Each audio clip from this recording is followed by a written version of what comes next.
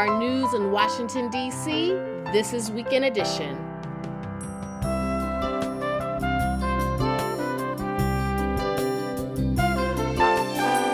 I'm Aisha Roscoe. Good morning. We are hearing from the civil rights generation. Today, Reverend Wheeler Parker Jr. tells us about losing his cousin and best friend, Emmett Till, and how he couldn't speak about it with Till's mother. We never discussed it at all. She just recognized that I was the one with her son. I came back and her son didn't. And a family signed up for government aid to help care for an aging relative, but they faced a $200,000 bill. Plus, we talked to author Claire Jimenez about her new novel, What Happened to Ruthie Ramirez. It's Sunday, March 5th, and news is next. Live from NPR News in Washington, I'm Giles Snyder. Conservationists are hailing what they call a historic victory after nearly 200 countries signed on to a treaty at the UN last night to protect nearly a third of the planet's high seas. The deal has yet to be formally adopted, but NPR's Twalisai Kautau reports it will be legally binding. This treaty has been years in the making. And over the last few days, negotiators from more than 100 nations were in marathon talks over economic interest and technology sharing of marine genetic resources with stakeholders, especially those from developing countries. Greenpeace says the agreement is a monumental win for ocean protection. By 2030, the hope is to protect at least 30% of the world's high seas, meaning international waters. The idea is to create water sanctuaries, protect marine species, regulate where fishing can take place, and outline new rules for deep-sea mining. Twalisai Kautau, NPR News, New York. A shelter-in-place order no longer in effect in Clark County, Ohio, where about 20 cars of a Norfolk Southern train derailed late yesterday near Springfield. Township Fire Chief Dave Mangle spoke to reporters late last night. There's no indication of any injuries or risk to the public health at this time. This latest derailment is Norfolk Southern's fourth in Ohio in less than 5 months. That includes a major derailment in East Palestine, where the emergency response is ongoing. That train was carrying hazardous materials, and there are lingering concerns about the impact on long-term health. Clark County officials have said they are working to make sure that no hazardous materials were involved in the Springfield derailment.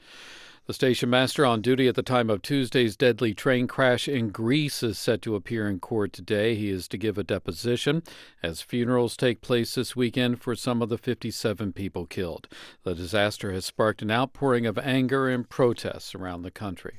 A new survey has found that a majority of workers laid off in December or January have already found new jobs. NPR's Andrea Hsu reports a trend could change if the economy continues to slow in 2023. Researchers at the job site ZipRecruiter polled some 2,000 workers in the U.S. who had recently been laid off from their jobs. They found 55% of people laid off in December or January had already found new jobs by the end of January. Some had multiple offers, and nearly 4 out of 5 of them had secured jobs that pay the same or better than their old jobs. Those most likely to be reemployed work in advertising and marketing, the auto industry, and tech.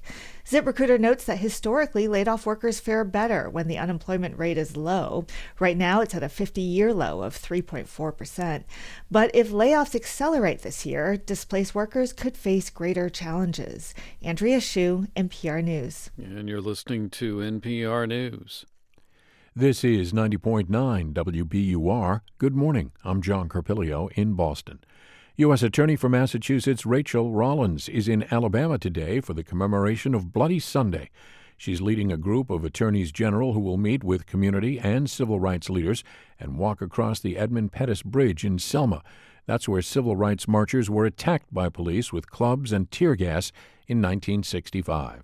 We hope that there's going to be a better understanding from the leaders that are going about the importance of this work, not just prosecuting hate crimes, but also the civil rights laws that we have to uphold. President Biden will also be in Selma today to mark the event. 5 Black Massachusetts Convention Center Authority employees have filed a racial discrimination suits against the authority. The Boston Globe reports the formal complaints were filed with the state attorney general's office.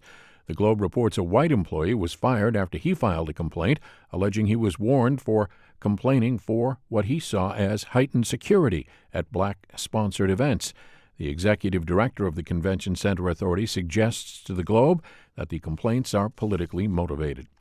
An annual pre-St. Patrick's celebration by UMass Amherst students landed 28 of them in the hospital. The UMass administration and the town of Amherst report the students yesterday were treated for alcohol intoxication. The rush of patients put a strain on emergency and hospital staffs. The Blarney blowout, as it's called, has for years been criticized for excessive drinking and for disturbances. In sports, the Celtics host the New York Knicks tonight at the TD Garden. In the forecast, a partly cloudy Sunday with temperatures climbing into the low 40s. Clear skies overnight, temps drop to the low 30s. Partly sunny into the mid-40s tomorrow. And looking ahead to Tuesday, partly to mostly cloudy skies, mid-30s.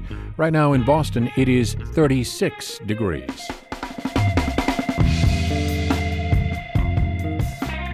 We're funded by you, our listeners, and by the estate of Joan B. Kroc, whose bequest serves as an enduring investment in the future of public radio and seeks to help NPR produce programming that meets the highest standards of public service in journalism and cultural expression.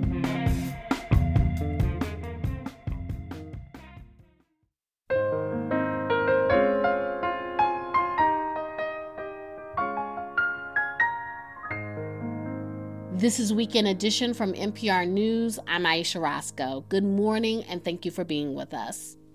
Reverend Wheeler Parker Jr. is still trying to process something from his past, from 67 years ago. You feel so helpless. You're 16, you don't know about the media, and I've had to live with that story all my life. Even now, it's still painful the way they portrayed him. What he's had to live with since 1955 is a double blow.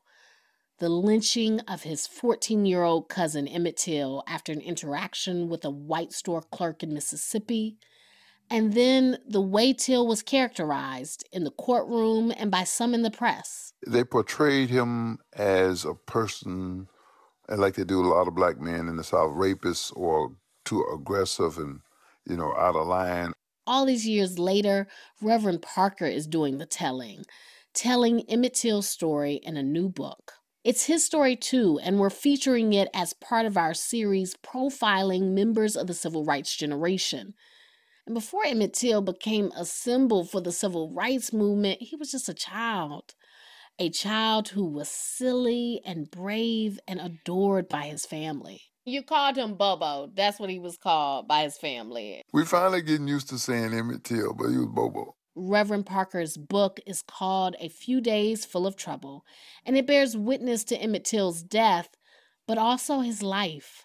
He was a fun-loving prankster, loved to tell jokes, stuttered all of the time. We do not really emphasize his stutter enough. Reverend Parker said that stutter never slowed Emmett Till down. He was the center of attention, and the two grew up tight, not just cousins, but best friends, living next door to one another in Chicago. Emmett didn't have any siblings, so when his mother took him on trips or fishing or something, she took me along. We were bonded like that. So when he found out my grandfather was here and I'm going back south with him, he just couldn't believe it. He persisted as he would, and they finally decided to let him go, and that's how we ended up going together. What did you think when you were going down south for the summer? Like, was it something that you worried about, or was it something you were looking forward to? I was not apprehensive at that point because we were with my grandfather. We feel safe, I knew what the South was like, and I was very much aware of the mores, the rules of the South, because I spent my formative years there. So I knew the do's and don'ts without a doubt. They taught black boys that to stay alive, because they know you could be killed. Black men had a rough time, but we didn't have a hard time because we stayed within our lane. I mean, and what were some of the rules that you were told, like, this is what you cannot do, this is what you must do? Well, the biggest thing when you went into a store, you have to make sure yes, ma'am, no, ma'am. You got to say that. They're going to question you.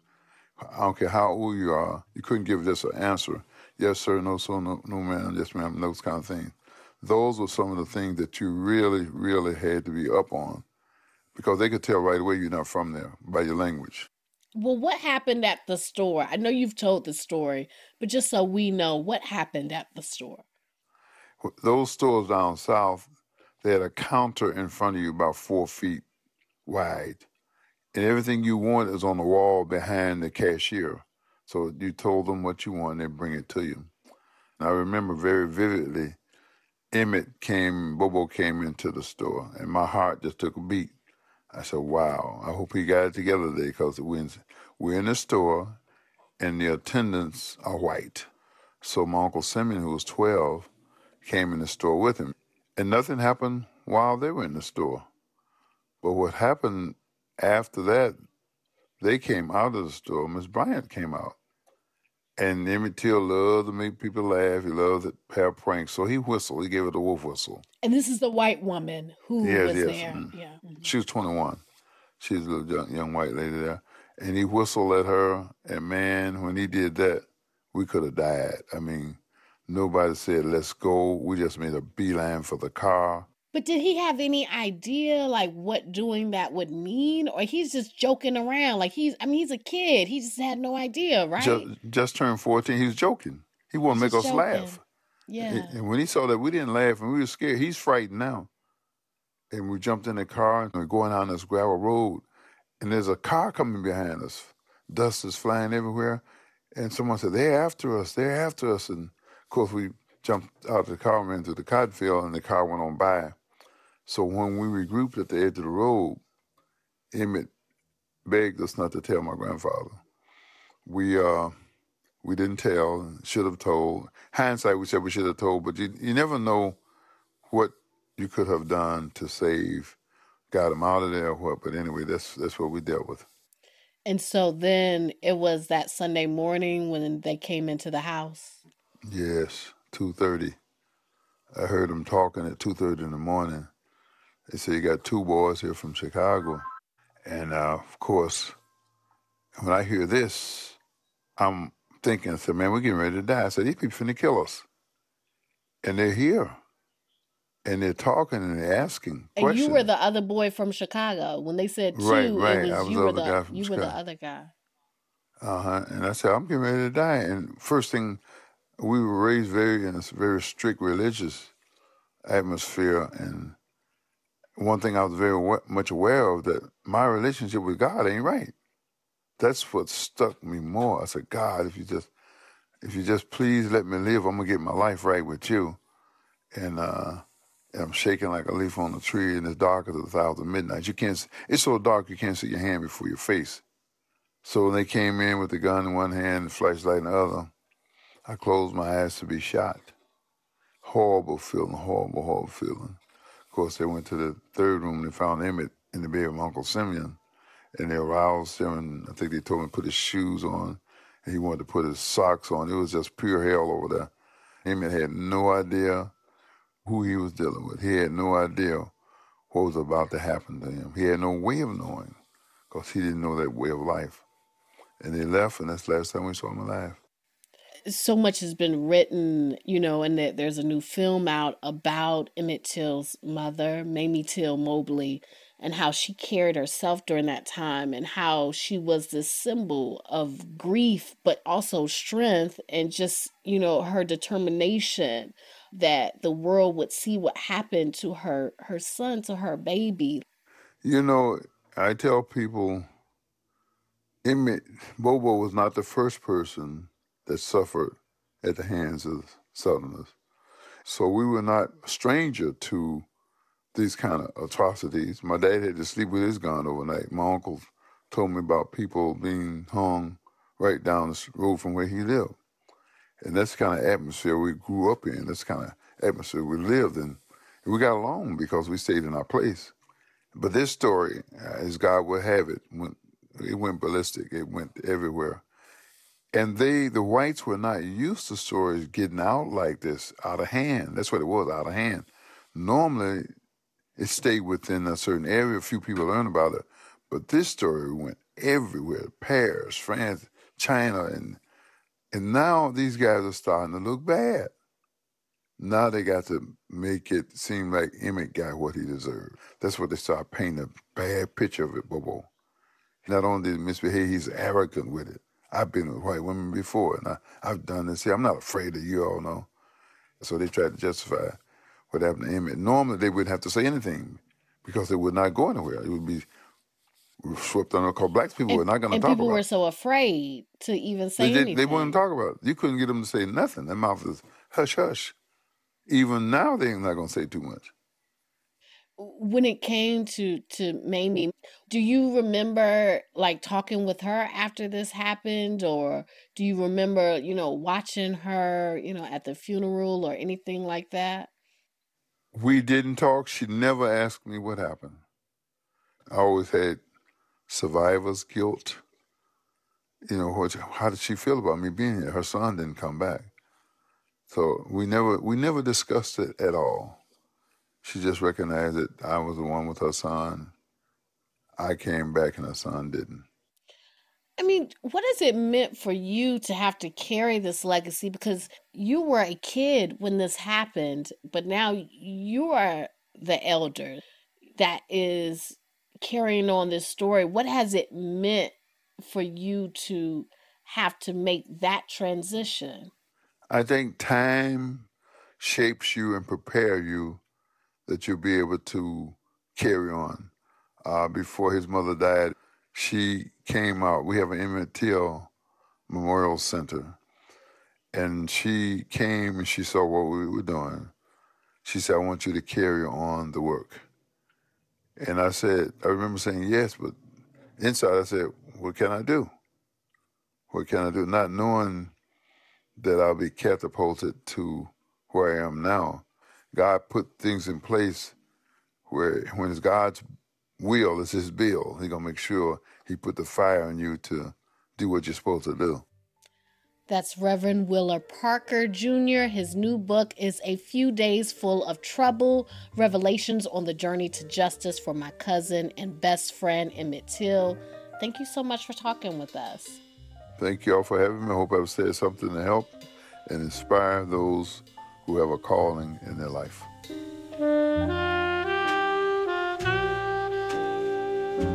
Reverend Wheeler Parker Jr. is just one member of the civil rights generation we've been profiling on Weekend Edition.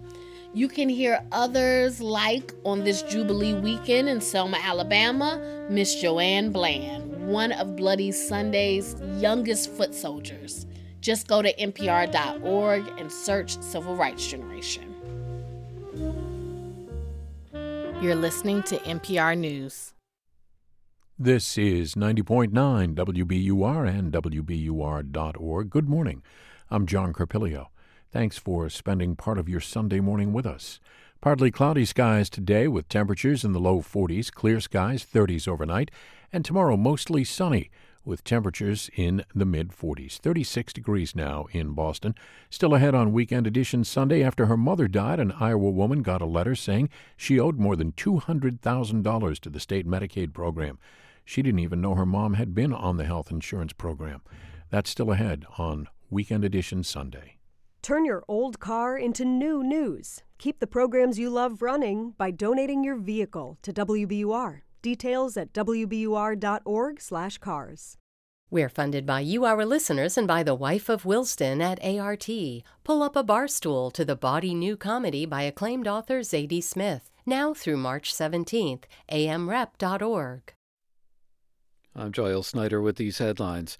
President Biden is due in Selma, Alabama today for the annual commemoration of Bloody Sunday, the day in 1965, when state troopers and sheriff's deputies beat protesters crossing the Edmund Pettus Bridge at the start of a voting rights march.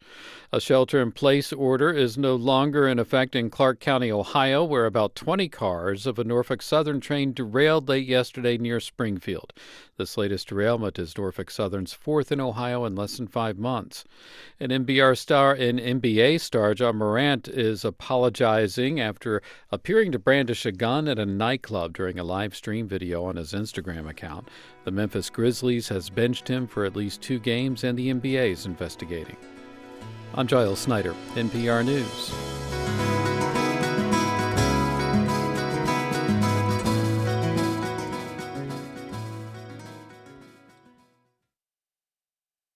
Support for NPR comes from this station and from Subaru, introducing the 2023 Solterra, an all-electric zero-emissions SUV with the standard capability of symmetrical all-wheel drive. Learn more at subaru.com/Solterra. And from American Cruise Lines, cruising the Maine coast, where travelers can experience a lobster bake and explore New England's maritime heritage. Learn more at americancruiselines.com/NPR. And from the Doris Duke Foundation. This is Weekend Edition from NPR News. I'm Aisha Roscoe. Justice ministers from across the world made unannounced visits to Ukraine this week. One of them was Attorney General Merrick Garland, who gave NPR's Carrie Johnson an exclusive glimpse at his journey into a country at war. The Attorney General's visit followed an invitation from Ukraine's Prosecutor General, Andriy Kostin. Let me start this meeting with expression of my sincere gratitude for your presence in Ukraine and participations in United for Justice Conference. Kostin says the group represents a united front for accountability, a legal response to alleged crimes Russia has committed in the course of this war. Merrick Garland describes some of them. We have witnessed shocking attacks on innocent civilians, the destruction of civilian infrastructure, the forced deportation of Ukrainian children, and other blatant violations of international law. Ukrainian investigators are risking their lives, sifting through rubble, examining human remains, all to help investigate war crimes cases. The Ukrainian people have shown the world what courage looks like. One of those courageous civilians is Natalia, a 43-year-old florist from Dnipro in Ukraine, where Russians bombed an apartment building and killed dozens of civilians this year. I met her on the train headed back into her country. She fled with her young son when the war began a year ago. And the trip was horrible because full of trains, of people. People stay on trains on floor, and very cold. So it was horrible trip. Natalia is returning now to go back to work for a few weeks, since her floral business has got lots of orders to fill. But she told her boy it was not safe for him to come home with her. I very hope everybody wish that this war soon finish and we can stay and have normal life in Ukraine. Legal authorities across Europe say that people like Natalia's friends who died in Dnipro deserve a measure of justice. Unfortunately, Ukraine is a crime scene. That's Karim Khan. He's chief prosecutor at the International Criminal Court. Khan mentioned an old Ukrainian saying that he says applies today. That the truth doesn't drown in water, and it does not burn in fire. At the conference in Lviv, international officials signed agreements to share more tips and intelligence about war crime suspects. Again, Merrick Garland. The perpetrators of those crimes will not get away with them. The Justice Department is providing advice and training to people inside Ukraine. American-born forensic investigators are on the ground in the country, and Garland plans to send a prosecutor to work inside Ukraine, too. Together, American and Ukrainian prosecutors have zeroed in on specific crimes committed by Russian forces, including attacks on civilian targets. We are working to identify not only the individuals who carried out these attacks, but those who ordered the attacks. Those efforts could take years to bear fruit, but Garland says his Justice Department is in it for the long haul. He says Americans ultimately deported 130 Nazi war criminals from inside the U.S. in the decades after World War II. Another DOJ team is building cases against oligarchs who are helping finance the conflict. U.S. prosecutors also have jurisdiction over people who kill Americans abroad, like volunteer medic Pete Reed, who died last month in Ukraine as he was treating an injured woman. The United States has also opened criminal investigations into war crimes in Ukraine that may violate U.S. law. Although we are still building our cases, interviewing witnesses, and collecting evidence, we have already identified several specific suspects. Congress recently gave the Justice Department authority to bring cases against Russian war criminals who may try to hide inside the U.S. in the years ahead. The issue is a personal one for Garland. Some of his family members who could not escape Europe died in World War II. How and where remains a painful mystery to this day. He described it to me in an interview on his airplane. We know that they were killed in the Holocaust. My father was named for one of them, but we don't know really exactly what happened to them. And it's important for families and descendants to know what happened when there's been a period of atrocities. The Ukrainian people deserve answers, Garland says, just as his family did so long ago. Carrie Johnson, NPR News. Saturday marked the final day of the Conservative Political Action Conference, or CPAC. It's the first time since 2020 that the event is back in the D.C. area. And as NPR's Elena Moore reports, though the mega conference is historically a place for Republicans to lay the groundwork for presidential runs, this time it was all about former President Donald Trump. After 3 days of back-to-back speeches, Trump delivered CPAC's closing act, making his plans for the Republican Party clear, that this is not the GOP of 10 years ago. We had a Republican Party that was ruled by freaks, neocons, globalists, open border zealots, and fools. But we are never going back to the... And CPAC has embraced the Trump brand of Republican politics, giving speaking time to many far-right political and media personalities. But missing from the lineup this year, a handful of prominent Republicans mulling potential runs for the White House, notably Florida Governor Ron DeSantis, who stands as Trump's biggest primary threat if he enters the race. Still, to many CPAC attendees, Trump's their guy. He's why Lisa Wolf and Melissa Cornwell of Texas are here. He's talked the talk. And he wants to walk the walk and finish the job he began. Yes. Trump's name is written all over the walls of CPAC, or really on the shirts, hats, buttons, and stickers of the people walking around. People like Michael Boatman from Indiana. He's a die-hard Trumper who can acknowledge DeSantis is popular, but says it's just not his time yet.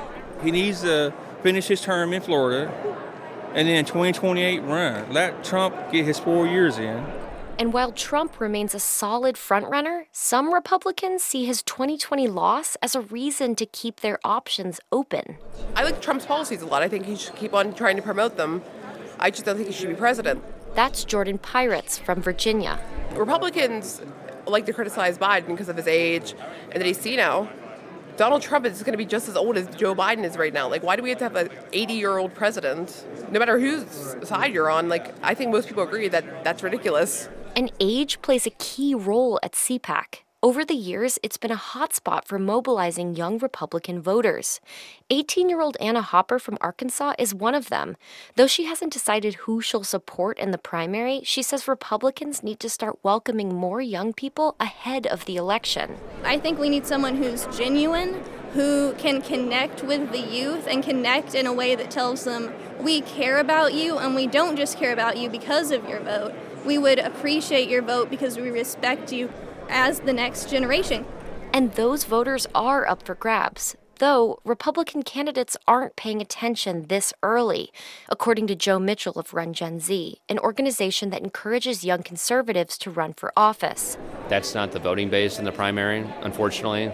They're going to be going after those red meat issues for older Republican voters, the people that are consistent and will come out and vote. Because at CPAC, it isn't about the voters they could win, it's about engaging voters they already have.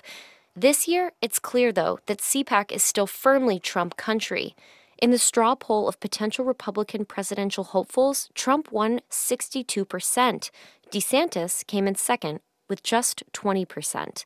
Elena Moore, NPR News, National Harbor, Maryland. Medicaid is often described as health insurance for low-income Americans, but Medicaid covers a lot of middle-class Americans, especially when they need long-term care in their later years. And the Medicaid program is growing. Almost 95 million are currently covered. It doesn't always work out perfectly, though. Case in point, Jen Coughlin of Perry, Iowa, who joins us now along with Tony Lays, who wrote about her experience for NPR's partner, Kaiser Health News. Tony and Jen, welcome to the program. Thanks for having us. Yes, thank you. So, Jen, tell us, how did your family end up getting involved in dealing with Medicaid?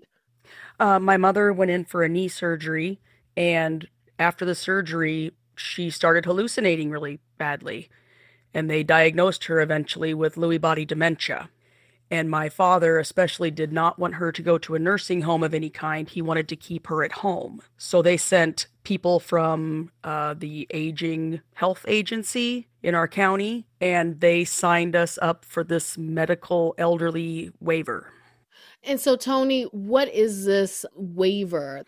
It's a program that is funded through Medicaid, but it helps families keep people at home instead of putting them in a nursing home. And so I'm sorry to, hear that after your mom passed away, that you actually got this really surprising letter.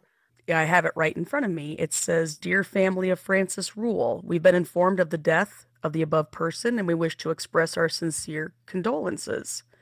And it says the medical assistant debt in bold at the top of the letter, $226,611.35.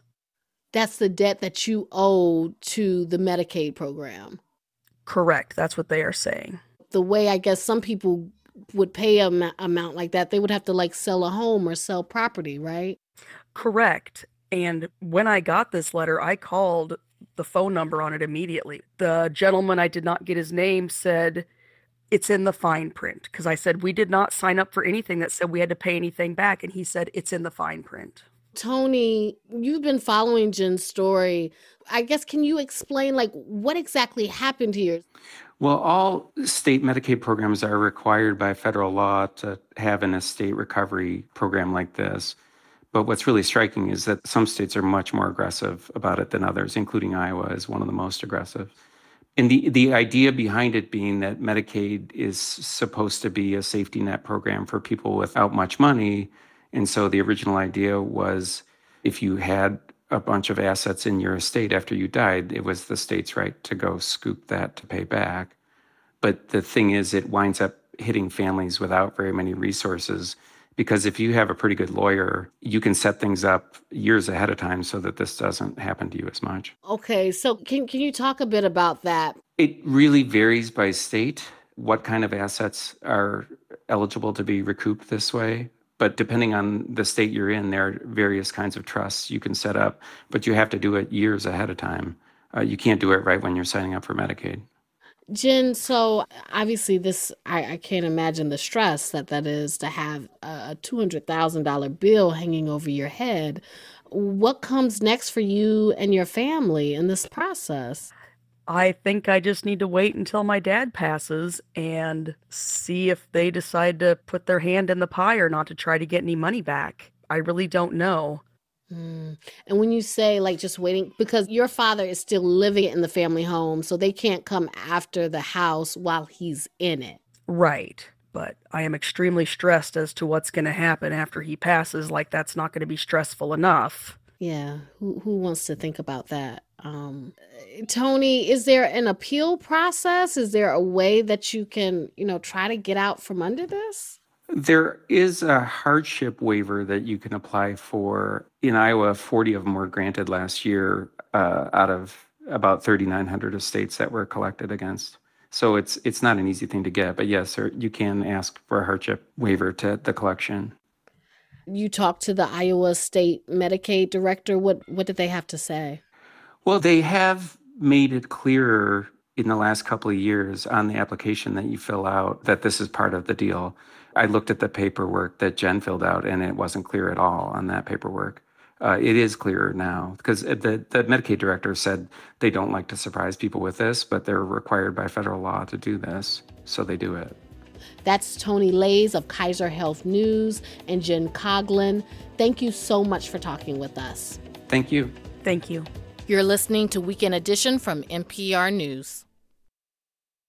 China has kicked off an annual legislative gathering this weekend.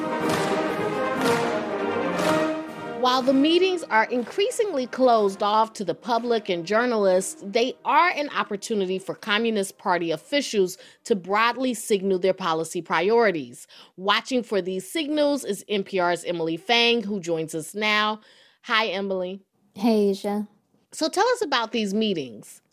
So these meetings are called the Two Sessions in China, and at these meetings, policy proposals are discussed, they are voted on, but there are almost never any dissenting votes.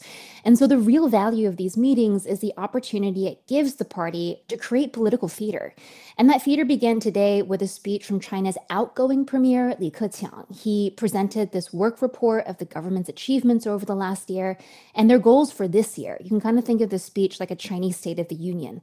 And this year, the big takeaway from his report is it is all about economic growth. Li said China was aiming for a GDP growth of around 5% this year, which is lower than estimates, but China's economy is still suffering from strict COVID controls over the last 3 years.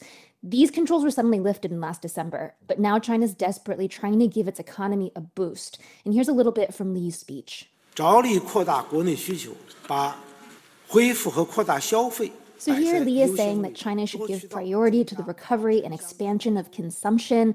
They want to boost the income of urban and rural residents, and they want to drive investment society-wide. Pretty broad, sweeping statements, and now we have to see if China can pull this off this year. I do want to note the speech was really brief. It was just 1 hour. I've sat through 3-hour versions of this speech in previous years, but it was notable because this is Li's last work report. There's going to be a new premier appointed soon. Li is retiring, and a whole host of new officials who are closely associated with the current Chinese leader Xi Jinping are about to be sworn in. So this sounds a bit like a changing of the guard. Absolutely. And it's a quiet end for Li Keqiang, the premier, who about a decade ago was actually in the running to be potentially the #1 leader of China. We know how the story turned out. Xi Jinping beat him out for the position. He's now leader, and Li got the #2 spot, and he's been really deferential to Xi over the years. The two men are really different. Li is this former academic who is sympathetic to liberal ideas of economic reform, less state control, more private business-friendly policies. And instead, we've gotten Xi Jinping, where the Communist Party has much more influence now in all aspects of Chinese society, including the economy. So it's the end of Li Keqiang and kind of the end of an era. So what else are you looking out for? I'll be looking to see who gets appointments as the next ministers in ministries like defense, industry and technology, and the central bank, as well as people who are going to be on China's cabinet. And we kind of know already who's going to be up for these slots, since these, mostly men, were already appointed Communist Party positions last October. So this week, they're now going to get their state government positions. And many of these men come from engineering or technology backgrounds. So that suggests that China's really putting an emphasis policy-wise on self-reliance this year, especially after U.S. sanctions on semiconductors in China, and also China watching just how strict Western sanctions have been enforced on Russia. I'm also looking at Xi Jinping because he's going to be formally voted in for a 3rd term as president this week. He's already head of the Communist Party. That's the far more important title, but confirming this 3rd term as president is just another sign of how much power he's been able to consolidate. That's NPR's Emily Fang. Thank you so much. Thanks, Asia.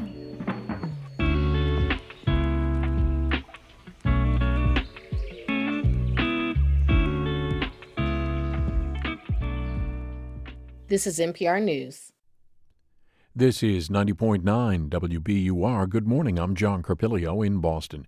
U.S. Attorney for Massachusetts Rachel Rollins is in Alabama today for the commemoration of Bloody Sunday. She's leading a group of attorneys general who will meet with community and civil rights leaders and walk across the Edmund Pettus Bridge in Selma.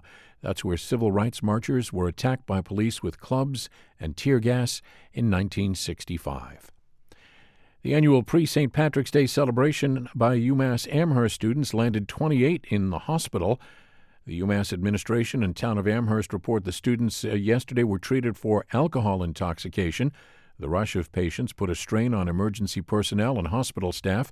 The Blarney blowout, as it's called, has for years been criticized for excessive drinking and for disturbances.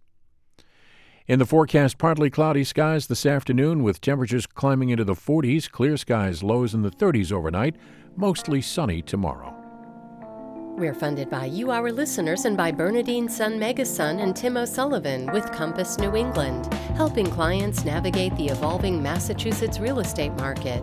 More at homesbybernadine.com. And the Gardner Museum. Experience the art and travel albums of Betty Saar and Isabella Stewart Gardner, who traveled the world a century apart. GardnerMuseum.org. I'm Josh Gondelman, filling in for Peter Sagal. Last time on Wait, Wait, Don't Tell Me, actress Rosie Perez felt the pressure of our quiz. I listen to this show every single weekend, and I'm always calling out the right answer. But now that I'm in the thick of it, I have no freaking idea. These are ridiculous. We'll see how I do in the hot seat on this week's news quiz from NPR. Tonight at 6 on 90.9 WBUR, Boston's NPR news station. Support for NPR comes from this station and from Jarl and Pamela Mohn, focusing on civil liberties, foster youth, public radio, and the arts. And from Made in Cookware. Made in Cookware is crafted by chefs for chefs and designed for restaurants and home kitchens around the world. Their cookware can be found at madeincookware.com. And from the John S. and James L. Knight Foundation, helping NPR advance journalistic excellence in the digital age. This is NPR.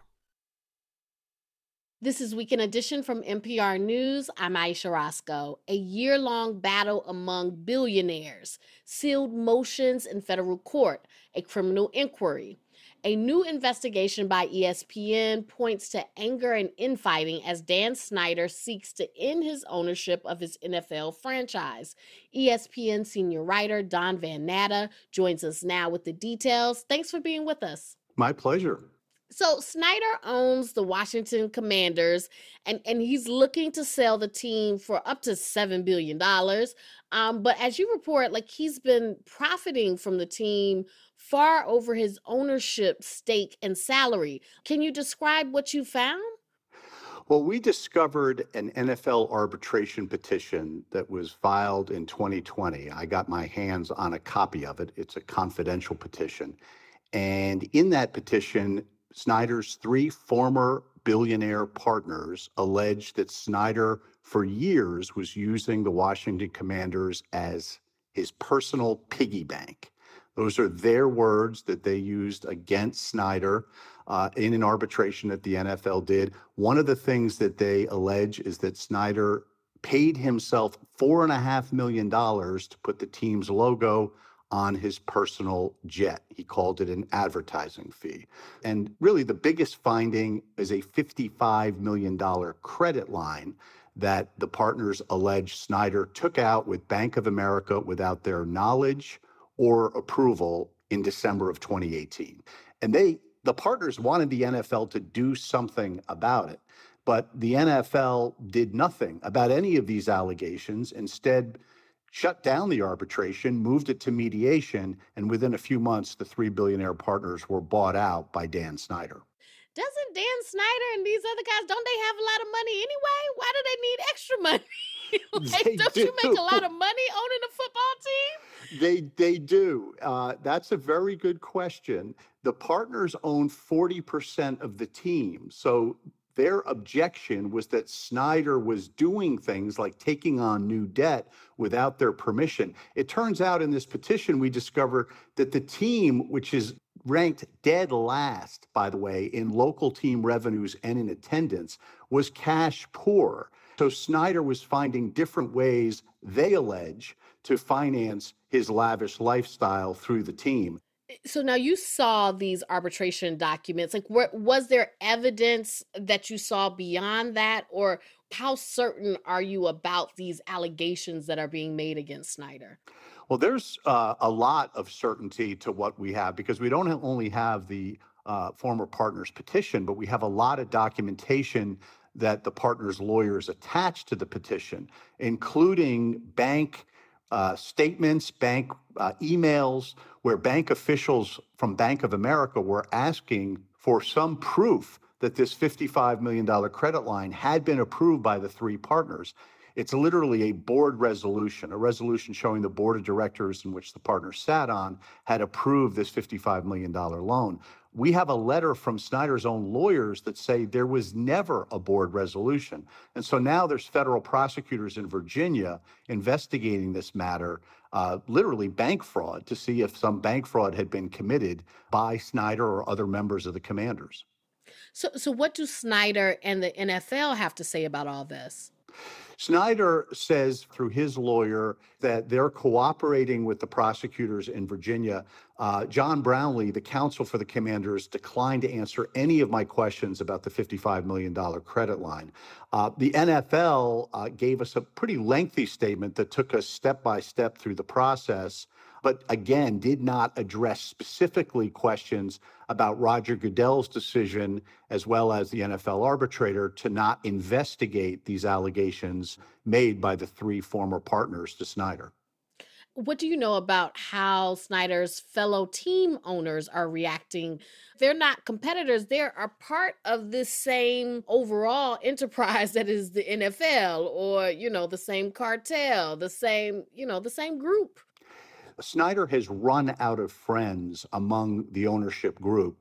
They're embarrassed by the nonstop negative headlines that have come out since the summer of 2020 about the toxic workplace culture, about allegations of sexual misconduct, and also many allegations, including the ones we reported about alleged financial misconduct.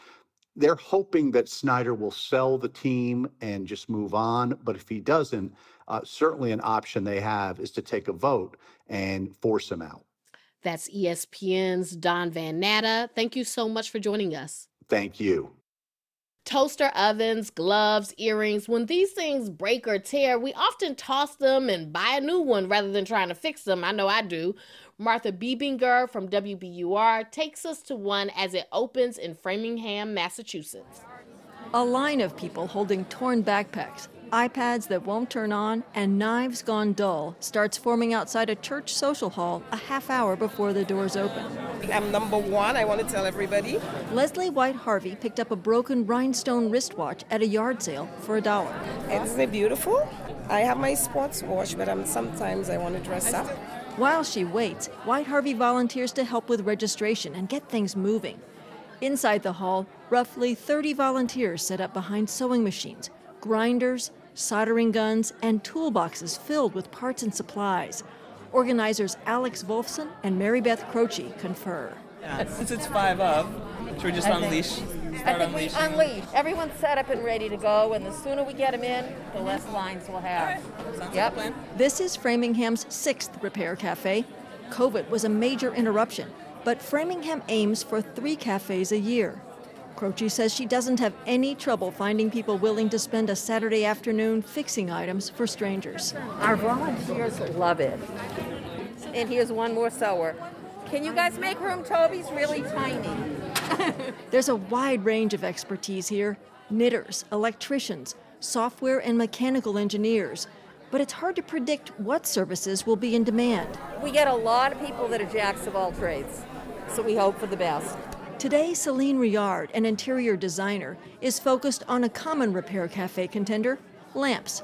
Riard picks up a stately brass model and twists open the top. Like that little switch is usually the first thing that's going to give up. In a few minutes, Riard is testing a new switch. Yep, it's working. Done. Helping people, fixing things, it really gives you a sense of purpose. Riard scans the room and spots the lamp's owner, June Joyce. She's a volunteer at the jewelry repair table. Excuse me to interrupt. June, is that yours? Yes. It's fixed. That's so perfect. Thank you. And it's so nice to have someone fix your jewelry, too. I mean, she's doing phenomenal. Alix Law holds a beaded necklace Joyce has just restrung. My great-aunt made this, and it didn't have the right chain because it kept on snapping. That was 20 years ago.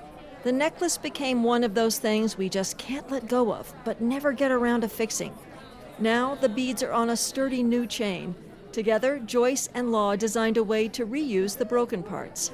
We're recycling her necklace to make an ankle bracelet. Because otherwise it would just be like scrap. Waste not, want not. Yes. In the Netherlands, where repair cafes started, organizers estimate the 2,600 cafes worldwide keep about 500,000 items out of landfills every year. It's a drop in the bucket, but Wolfson, one of the Framingham organizers, says repair cafes could help shift our throwaway culture. The society we're in is all driven on digging more things up out of the earth, turning them into products, and then sending them to a landfill as fast as we can. That doesn't seem like a good plan if you think of us living on a finite ball called the earth, because you'll eventually run out of things to dig up and places to throw them. A grinding wheel that can sharpen gardening tools is in high demand on this unusually warm winter day. And the bike repair station is busy too. 10-year-old Abdul Sanusi rattles off the list of problems with his orange and black BMX. It's the brakes, and it doesn't have a cable. And the tires didn't have air. Sanusi says he wasn't that excited to come, but now he keeps wandering away from his bike to check out the watch repairs or the guts of a tape player. Turns out there was all these things. So then I was like, whoa, this place is actually cool. About 20% of things brought in today can't be fixed on the spot or at all. Sanusi's bike needs some parts, but he and most of the 150 or so people who showed up leave smiling, saying they'll be back. For NPR News, I'm Martha Biebinger in Framingham, Massachusetts. Just as food prices go up, millions of Americans lost some of their benefits from the Supplemental Nutrition Assistance Program. And food banks are still trying to keep up with demand. Later today on All Things Considered, how the crisis is quickly turning into an emergency. Tune in by telling your smart speaker to play NPR or your member station by name. The Ramirez family is incomplete. There's a hole in the middle where Ruthie used to be. Ruthie, the middle daughter who disappeared from a Staten Island bus stop when she was 13. Years later, her sisters see her beauty mark, her laugh, her way of speaking, and a woman named Ruby on a reality TV show. Could this be Ruthie found at last? That's the question driving the novel, What Happened to Ruthie Ramirez? It's Claire Jimenez's debut novel. She teaches English and African American Studies at the University of South Carolina, and she joins us now. Thank you so much for being with us. Thank you for inviting me. I'm so excited to be here. Even before page 1 of your novel, Ruthie Ramirez is missing. You know, the thing of it is, this is a family dealing with this collective grief. How did you grapple with how that sort of loss, how it affects the family and how it affects the dynamics of how a family processes pain? Man, I knew that I wanted, when I wrote this book, I knew that I wanted it to have all of the perspectives of the family. And I wanted it to be really woman-centered. It had to have all of these women's voices. So there was sort of like a chorus, right? And one of the things that I was thinking about, yes, how loss and grief and trauma wear on this family, wear on, emotionally and physically too, right? But also what is it that they know or don't know about the situation, right? And how does that build towards, the final revelation? There is this idea of this Ruby who's on a reality TV show. This is a very specific type of reality show. So it's kind of like Bad Girls Club. They're fighting, and the name of the show in the book is Cat Fight, and that's what it's all about. What drew you to that type of world? Yeah. Well, I'm really interested in reality TV, and I think that one of the things that reveals about the United States specifically is, there was this obsession almost with watching people get humiliated, right? And then when you think about that in terms of what happens when it's, the bodies of Black and brown women who are the sites of that humiliation, who are the sites of that violence, right? I was really trying to play around with that tension of representation. When are we represented? When are we misrepresented and distorted? And how can that question about reality, right? Is this really Ruby? How does that resonate as I think about what are real representations of Black and brown women in pop culture and media? Are we really seeing ourselves? But is it also because I watch a lot of reality TV, when you have shows and there are a lot of, white women fighting with each other, people don't necessarily think like, oh, this makes white women look bad. Yeah. Like, is that like that That's dynamic? Right. That's right. That's right. It's interesting. You say you're like, I watch reality TV, and it's like I watched a lot of reality TV in my 20s, and there's this question of like, but why? Why am I obsessed with this? What is happening here? And so that also is a question that gets played inside of this novel. Like, there's really a moment where Nina is watching an episode and they're all fighting each other, and she's like, why can I stop watching? Who's choreographed this violence, and why can I stop watching it? This story is set and very much shaped by the fact that it's set in, Staten Island. It's right after the Great Recession. This is a Puerto Rican family. Why was it important for you to like give it just this very deep sense of like place and time? Well, I'm from Staten Island, so I know Staten Island very well, and so I knew that I wanted to put it inside of that landscape. I also think that Staten Island is kind of like the stepchild of New York, I thought it would be fun to also use the Staten Island Mall. And in terms of time, I was really interested in the 90s, and I was also really interested in this moment of 2008, right? Because there's the crash, and, there's this way in which the American dream is tested and it's dying, right? But then we also have Obama elected. You mentioned the mall. Like, do you think that this country is losing something by not having that space? Mall after mall closing. I guess less Victoria's Secrets and stuff to work at. Which is the Nina worked at a lingerie store. Well, I mean, malls are spaces where like teenagers kind of come of age. You don't have to have a lot of money to walk around and just buy some tater tots and like window shop, right? It's a cultural time and moment that doesn't really exist anymore. Whether it's for the better or for the worse, I'm not sure. But it's definitely something that, I kind of enjoyed capturing inside of the novel. What do you want? I mean, obviously, this is a novel about a loss and dealing with a loss. But I mean, what do you want the audience to gain from reading of this book and gain from learning about this family, the Ramirez family?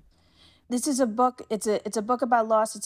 It's a book about grief and everything we've talked about, but it's also a book about storytelling, right? And in each way, these are first person narratives where the women are telling their stories and letting you know about their life, right? And they're controlling a narrative that has been taken away from them. And I think that my hope is that somebody reading this feels empowered to tell their own stories and to take control of their own narratives. That's Claire Jimenez. Her novel is called What Happened to Ruthie Ramirez. Thank you so much for joining us. Thank you. Thank you so much. This is NPR News. Support for NPR comes from this station and from the Katina Foundation, supporting the Asylum Seeker Advocacy Project, providing more than 100,000 asylum seekers in the U.S. with community and legal support. Learn more at asylum.news. And from the Joyce Foundation, committed to advancing racial equity and economic mobility for the next generation in the Great Lakes region. Learn more at joycefdn.org. And from the ECMC Foundation at ecmcfoundation.org. This is 90.9 WBUR.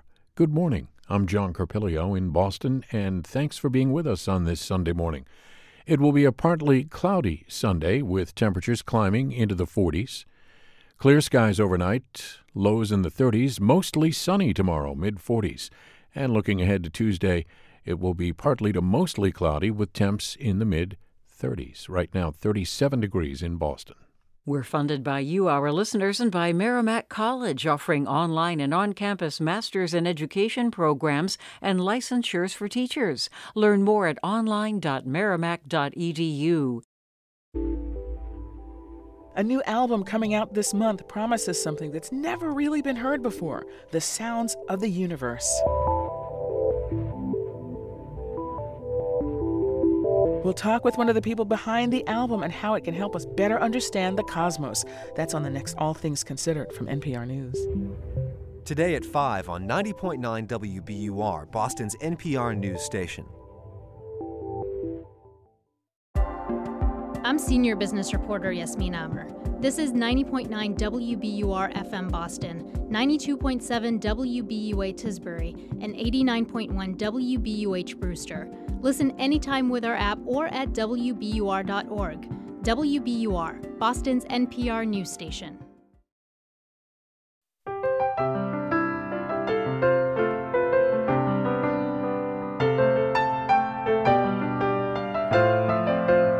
From NPR News in Washington, D.C., this is Weekend Edition.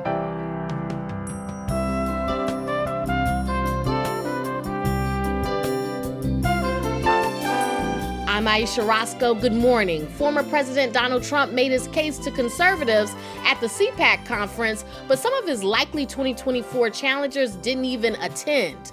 And hundreds of migrant children are working full-time in factories. How does this happen in the U.S.? We talked to a former labor official. Plus, American Girl's latest historical dolls are based on the 1990s? As if. People are realizing that it's not just feeling old, but it's feeling nostalgia. It's Sunday, March 5th. News is next. Live from NPR News in Washington, I'm Giles Snyder. President Biden is due in Selma, Alabama this afternoon for the anniversary of a seminal moment in the civil rights movement. NPR's Amy Held reports Biden will make the case that the fight for voting rights is ongoing. Today's civil rights leaders say Bloody Sunday is still reverberating. It was March 7th, 1965, and the late Congressman John Lewis, then aged 25, led hundreds of peaceful protesters. They were met by club-wielding troopers on the Edmund Pettus Bridge and beaten. Lewis's skull was fractured. Outrage ensued, and a few months later, the Voting Rights Act passed. But a decade ago, the Supreme Court struck down the heart of the law, easing the way for states to pass voter restrictions. President Biden has tried unsuccessfully to pass another bill in Lewis's name to restore federal protections. Today, he will be flanked by civil rights leaders back in Selma, once again demanding change. Amy Held, NPR News. Locally elected prosecutors around the country are facing bills aimed at curbing their discretion. It's a reaction to their stance not to pursue certain crimes. As Brett Jaspers of member station KERA reports from Dallas. Dozens of county prosecutors in Democratic areas said last year they wouldn't pursue cases against people who seek abortions after the U.S. Supreme Court struck down federal abortion rights. That led to a fierce debate over the power of local prosecutors to set policies for which crimes they'll pursue. In Texas, Republican state lawmaker David Cook proposed a bill to ban such policies. If a district attorney wants to pick and choose which laws are good and bad, then he or she should run for the legislature because they're talking about the lawmaking business as opposed to the law enforcement business. Some DAs say this is a reaction to prosecutors who use their discretion to reduce the harms of the criminal justice system. I'm Brett Jaspers in Dallas. The derailment of a Norfolk Southern train in Ohio last night is the fourth in the state over the past 5 months, including the disastrous derailment in East Palestine. This latest derailment happened last night near Springfield. 20 cars went off the tracks, but Norfolk Southern says this time they were not carrying hazardous materials. Striking rail workers have joined thousands of demonstrators in the Greek capital amid anger over Tuesday's rail disaster that killed at least 57 people. Here's the BBC's Electra Naismith. The anger over Tuesday's collision between a passenger and a freight train near Larissa shows no sign of subsiding. There have been protests all week, and tensions were high in Athens as violence broke out between police and protesters in front of the Parliament building. They'd released hundreds of black balloons in memory of the dead, some holding signs reading "Down with Killer Governments." Train and metro services have been paralysed since the tragedy.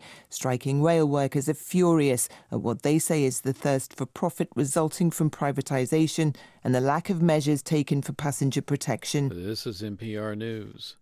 This is 90.9 WBUR. Good morning. I'm John Carpilio in Boston.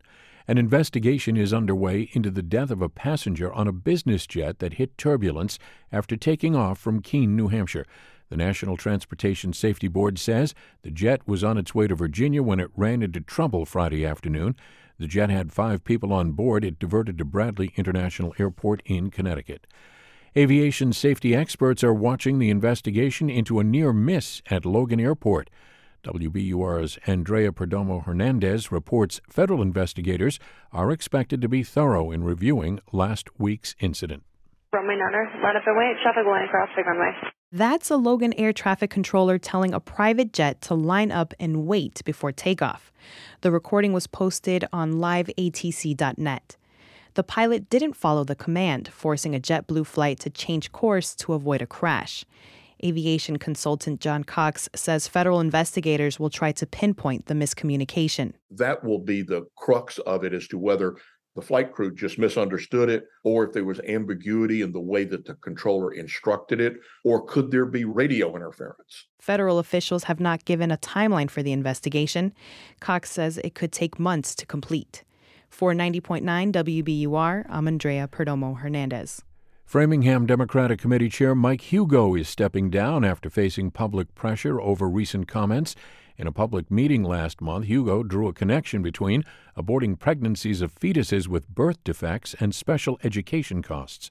State Senate President Karen Spilka and State Representative Jack Lewis both publicly urged Hugo to step down.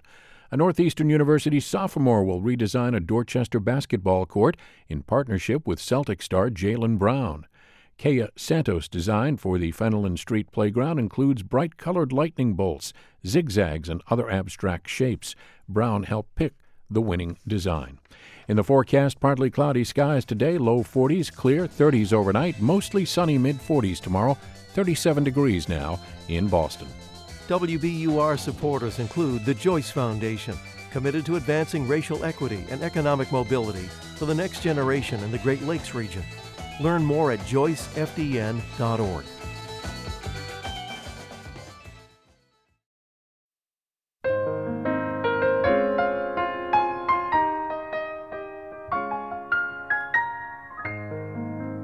This is Weekend Edition from NPR News. I'm Aisha Roscoe. Good morning and thanks for joining us here today. This past week was all about the conferences. House Democrats held their annual Caucus Issues Conference in Baltimore, and in nearby National Harbor, the Conservatives held their annual meeting, the Conservative Political Action Conference, or CPAC, where former President Donald Trump made a hefty campaign speech. In 2016, I declared, "I am your voice." Today I add, I am your warrior, I am your justice, and for those who have been wronged and betrayed, I am your retribution, I am your retribution. NPR's national political correspondent, Mara Eliason, is on the line with us now. Good morning, Mara. Good morning, Aisha. So let's start with what we just heard. Was CPAC all about Trump? It sure was. From the Trump merch to the straw poll that Trump handily won to that 1 hour and 45-minute long speech, this was all about Trump. It's why many people there were calling it TPAC instead of CPAC.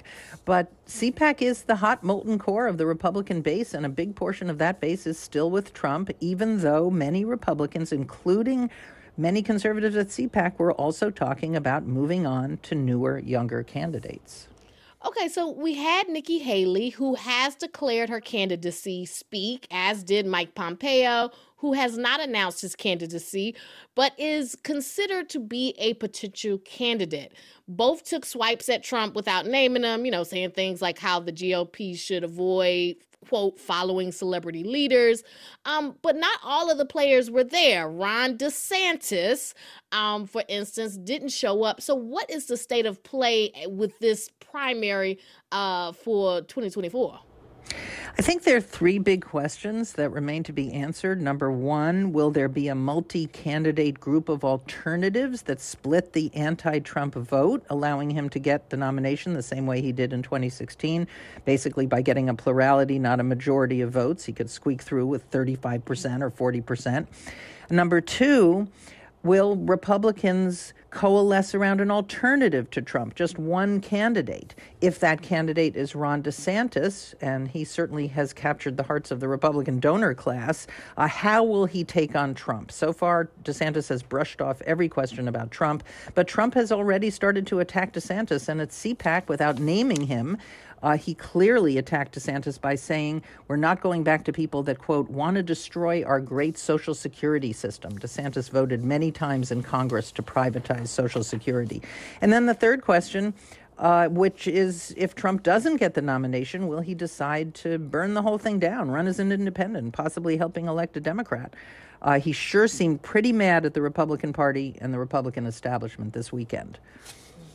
Now, let's talk about the thing that everyone was talking about at the House Democrats Issues Conference, and that's President Biden's decision to not veto a piece of legislation backed by Republicans that would undo portions of a new D.C. crime bill.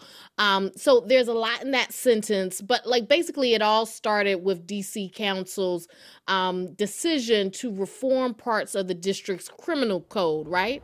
That's right. Some of the changes would mean lessening the penalties for offenses like carjacking. The D.C. mayor, Muriel Bowser, who's also a Democrat, vetoed the bill, but the council overrode her.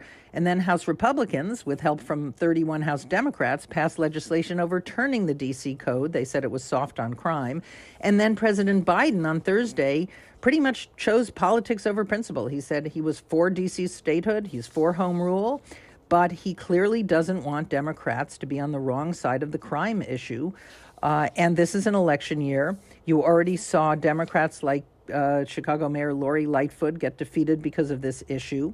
But the problem was Biden didn't tell Democrats in advance that he was going to sign the bill. I mean, so in the 30 seconds we have left, it seems like the political execution of this was problematic for some Democrats. That's right. That's right. There were criminal justice activists who were angry about the substance, but mostly Democrats felt that a lot of them voted against the bill, thinking he would veto it. Now they're in a tough spot. They're stuck having voted against it, and it's going into law. That's NPR national political correspondent Mara Liasson. Thanks, Mara. Thank you.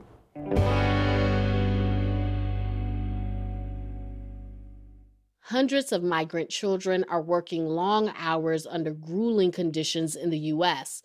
Most of them come into the country alone, in need of ways to support themselves and their families back home. But overnight shifts and dangerous work violate long-standing child labor laws. Brandeis professor David Weil has worked as a senior official in the U.S. Labor Department under then-President Obama. He joins me now. Welcome to the program. Thanks for having me. Reuters and the New York Times have recently published investigations about how children as young as 13 are working full-time jobs, like in factories and at construction sites, which is against the law. Has this practice grown in the past several years? Because it feels so shocking to even state that. It really is shocking, and it has really exploded in the last few years. There's always been problems of child labor in different sectors, but we haven't seen such widespread numbers of children working in meat packing and in auto manufacturing and food production since really the 1930s. Part of the issue is that you have these big name companies like Hyundai and General Mills, and then they use these subcontractors, and these subcontractors then use staffing agencies to make their hires. And so it seems like everything is being outsourced, and that makes it easier for companies to pass the buck. Is that right? Yes, I think it's very true. And in fact, it's really the culmination of a change we've seen for a long time in our economy, where lead companies like Hyundai, like General Mills, used to have their own direct employees, and they have begun to use more and more contractors and then subcontractor staffing agencies, labor brokers, to carry out their work and to continue to pursue their branded work, but distancing themselves from all the responsibilities that normally should come with employment, including making sure that children aren't working in their facilities. Are these companies willfully hiring minors, or do they just not bother to check? Or are these children using fake papers? What's happening? Well, it's a little bit of all of those things. And it gets back to the fact that there are often these labor brokers or staffing agencies who are locally seeking these children. But at the same time, they're then feeding them into these larger companies that should have practices to detect whether they're actually hiring large numbers of children. So, why aren't federal and state governments able to crack down on this? Well, one of the biggest problems is our main federal agencies, like the Wage and Hour Division that I used to head, have not been adequately resourced for years. So, I've done a calculation of how many investigators relative to the workplaces that they're responsible for we have now compared to 1938 when this agency was started. And the agency in 1938 had 64 times the relative number of inspectors to workplaces. And we've under-resourced our agencies. We've under-resourced the solicitor's office that does the legal support to bring cases like this. And if you overlay that with this kind of complexity we now have in the workplace, where you have all these layers of people between the workers and the lead companies, it makes that task all the more difficult. Some 130,000 unaccompanied minors came into the U.S. last year. The media investigation suggests that the federal government is giving at least some of these children to sponsors who then end up sending the kids to work instead of sending them to school, and that those sponsors then take the children's wages. Like, why is this happening? I mean, whenever you have an explosion like this of so much child labor, you have to say there must be multiple things breaking down. One side that is breaking down is the restructuring of businesses. But the other side is we are seeing an unprecedented number of unaccompanied children. And from the reporting we've seen in the New York Times most recently, the kind of vetting that normally the Health and Human Services Department should be doing have not been doing diligently. And that's leading some of these children to not be going to the homes of relatives, to people who care for them. And that only adds to their vulnerability and both their need to find economic opportunity and then their vulnerability if they're being put and placed in jobs that they clearly shouldn't be, like in meatpacking. The Biden administration has said that it plans to crack down on illegal child labor. What do you think would be some effective solutions? Clearly, HHS needs to very quickly change their policies to make sure that these children, when they are brought into this country, are well protected. And that means not only being sent to responsible households, but making sure that they have economic support so that they don't face the kind of pressure that's leading them to seek this kind of work. At the same time, you need to have our enforcement agencies to have the capacity to pursue these cases all the way up the chain, all the way to the top companies at the lead of these practices. And this is what would take Congress to act on, to have higher consequences when you violate child labor penalties. That's Brandeis professor David Weil. Thank you so much for joining us. Thank you for having me.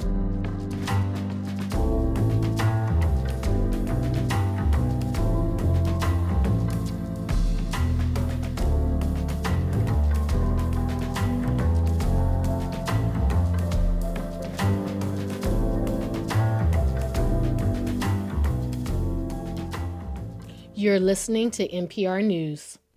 This is 90.9 WBUR and WBUR.org. Good morning. I'm John Carpilio. Thanks for being with us on this Sunday morning. It will be partly cloudy today with temperatures in the low 40s, clear 30s overnight, and sunshine 40s tomorrow. Still ahead on weekend Sunday. After a year of war, Russia and Ukraine have lost many of their best troops. The problem for Ukraine is Russia has a far larger pool of troops to send in. I'm Susan Stamberg. When the time comes for a new car, consider donating your old one to us. We will turn it into your favorite programs. Here's how. Just go to WBUR.org. We're funded by you, our listeners, and by Cambridge School of Culinary Arts in Porter Square, with culinary and pastry certificate and diploma programs for aspiring chefs. CambridgeCulinary.com or on their app. And Tanglewood and the Boston Symphony Orchestra. A trip to Tanglewood this summer opens a world of possibilities. Tickets on sale at bso.org/Tanglewood. I'm Giles Snyder with these headlines. Another Norfolk Southern train has derailed in Ohio, the fourth in 5 months. About 20 cars derailed late yesterday near Springfield. The company says no hazardous materials were involved. However, authorities in Clark County say they are working to make sure. Texas Republican Congressman Tony Gonzalez has been censured by his state party. The censure vote came at a meeting in Austin. Gonzalez has crossed conservatives with some of his votes on Capitol Hill, including on gun safety and immigration. And Alaska's Iditarod sled dog race is officially underway. Competition begins today after yesterday's fan-friendly ceremonial start in downtown Anchorage. With 33 mushers, the field is the smallest in race history. I'm Giles Snyder, NPR News.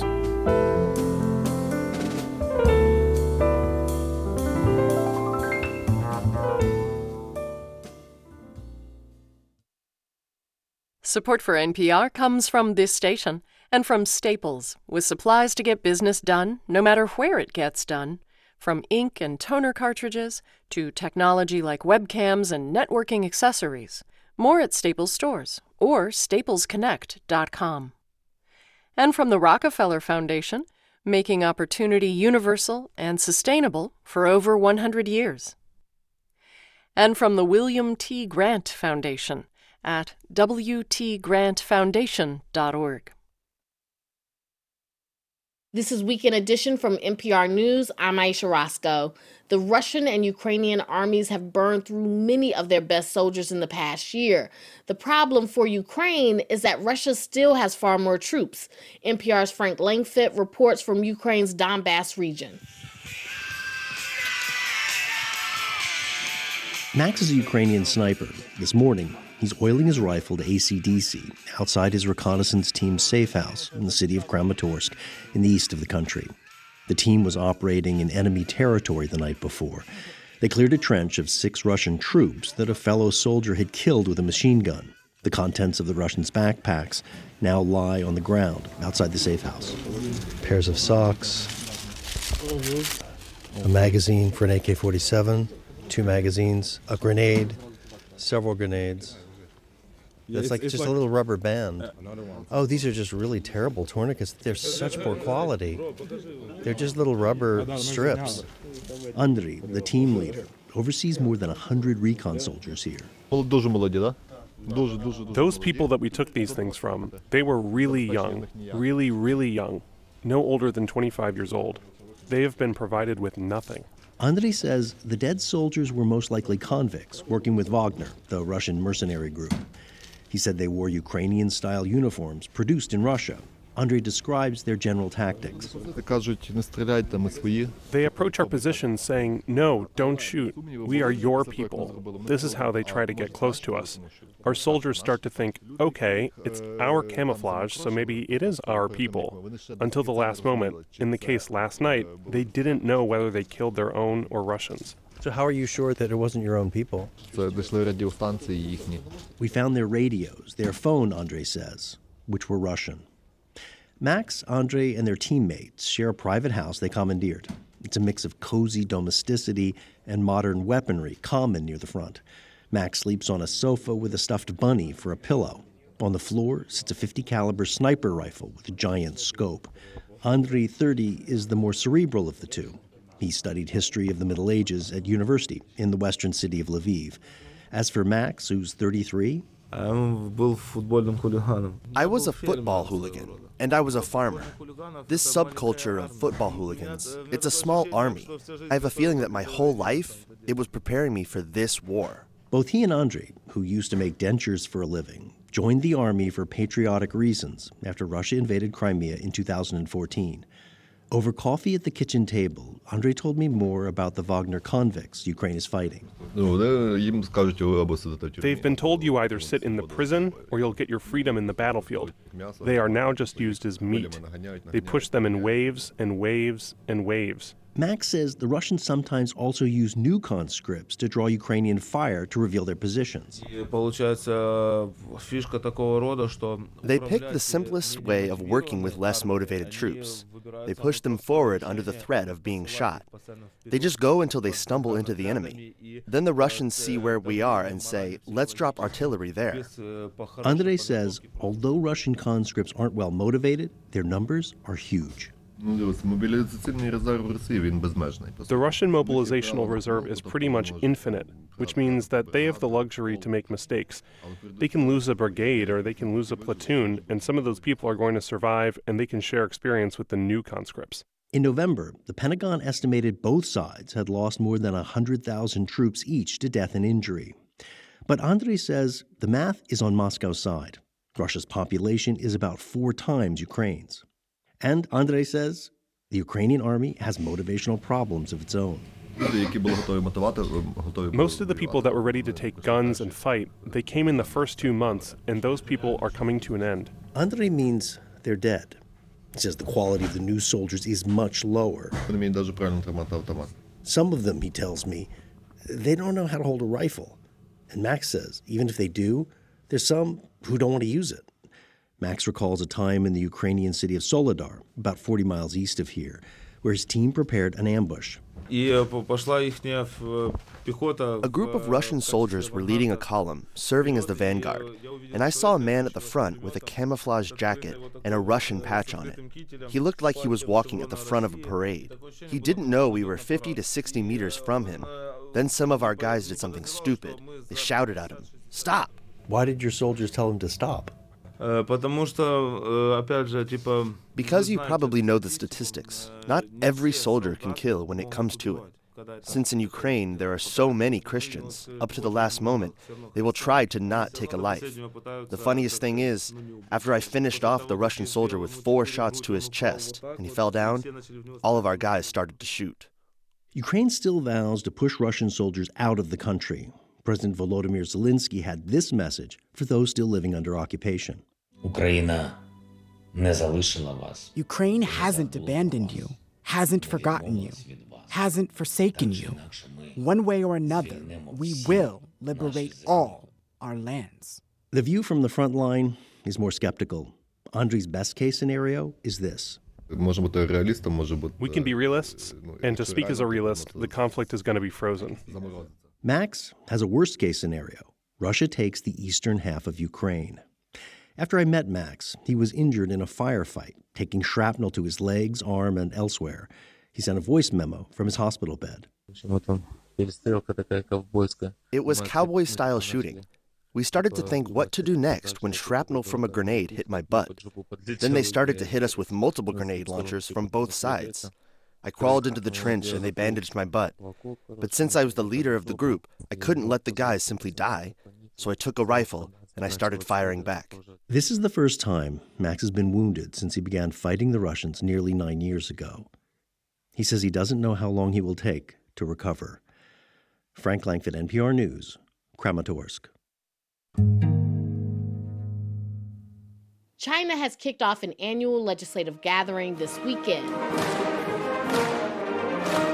While the meetings are increasingly closed off to the public and journalists, they are an opportunity for Communist Party officials to broadly signal their policy priorities. Watching for these signals is NPR's Emily Fang, who joins us now. Hi, Emily. Hey, Asia. So tell us about these meetings. So these meetings are called the Two Sessions in China, and at these meetings, policy proposals are discussed, they are voted on, but there are almost never any dissenting votes. And so the real value of these meetings is the opportunity it gives the party to create political theater. And that theater began today with a speech from China's outgoing premier, Li Keqiang. He presented this work report of the government's achievements over the last year and their goals for this year. You can kind of think of this speech like a Chinese State of the Union. And this year, the big takeaway from his report is it is all about economic growth. Li said China was aiming for a GDP growth of around 5% this year, which is lower than estimates, but China's economy is still suffering from strict COVID controls over the last 3 years. These controls were suddenly lifted in last December, but now China's desperately trying to give its economy a boost. And here's a little bit from Li's speech. 着力扩大国内需求，把恢复和扩大消费 So here, Li is saying that China should give priority to the recovery and expansion of consumption. They want to boost the income of urban and rural residents, and they want to drive investment society-wide. Pretty broad, sweeping statements, and now we have to see if China can pull this off this year. I do want to note the speech was really brief. It was just 1 hour. I've sat through 3-hour versions of this speech in previous years, but it was notable because this is Li's last work report. There's going to be a new premier appointed soon. Li is retiring, and a whole host of new officials who are closely associated with the current Chinese leader Xi Jinping are about to be sworn in. So this sounds a bit like a changing of the guard. Absolutely. And it's a quiet end for Li Keqiang, the premier, who about a decade ago was actually in the running to be potentially the #1 leader of China. We know how the story turned out. Xi Jinping beat him out for the position. He's now leader, and Li got the #2 spot, and he's been really deferential to Xi over the years. The two men are really different. Li is this former academic who is sympathetic to liberal ideas of economic reform, less state control, more private business-friendly policies. And instead, we've gotten Xi Jinping, where the Communist Party has much more influence now in all aspects of Chinese society, including the economy. So it's the end of Li Keqiang and kind of the end of an era. So what else are you looking out for? I'll be looking to see who gets appointments as the next ministers in ministries like defense, industry and technology, and the central bank, as well as people who are going to be on China's cabinet. And we kind of know already who's going to be up for these slots, since these, mostly men, were already appointed Communist Party positions last October. So this week, they're now going to get their state government positions. And many of these men come from engineering or technology backgrounds. So that suggests that China's really putting an emphasis policy-wise on self-reliance this year, especially after U.S. sanctions on semiconductors in China, and also China watching just how strict Western sanctions have been enforced on Russia. I'm also looking at Xi Jinping because he's going to be formally voted in for a 3rd term as president this week. He's already head of the Communist Party. That's the far more important title, but confirming this 3rd term as president is just another sign of how much power he's been able to consolidate. That's NPR's Emily Fang. Thank you so much. Thanks, Asia. How do you remember the 90s? Jurassic Park and The Matrix, Buffy the Vampire Slayer and AOL, Tupac and Biggie. Or how about this? If you wanna be my lover, you gotta get with my friends. Wanna Be by the Spice Girls. Now the American Girl doll franchise wants to give a shout out to the decade. The company has been releasing dolls since 1986, depicting girls throughout the country's history, like Felicity, caught between the Loyalists and Patriots in 1770s Williamsburg, Virginia, and Claudie, living during the Harlem Renaissance. Now there's a set of twins from the 90s, Isabel and Nikki Hoffman. Isabel and Nikki are 9-year-old fraternal twins growing up in Seattle, Washington in 1999 with their mom, who's a tech worker helping to fix the Y2K bug, and their dad, an independent coffee shop owner. That's Julia DeVillers, who wrote Isabel and Nikki's stories with her twin sister, Jennifer Roy. Isabel is extroverted and she loves dancing to pop music. Nikki is thoughtful, introverted, and she's happiest while skateboarding, writing her zines and song lyrics, and listening to alt-rock sound that got its start in Seattle, where they live.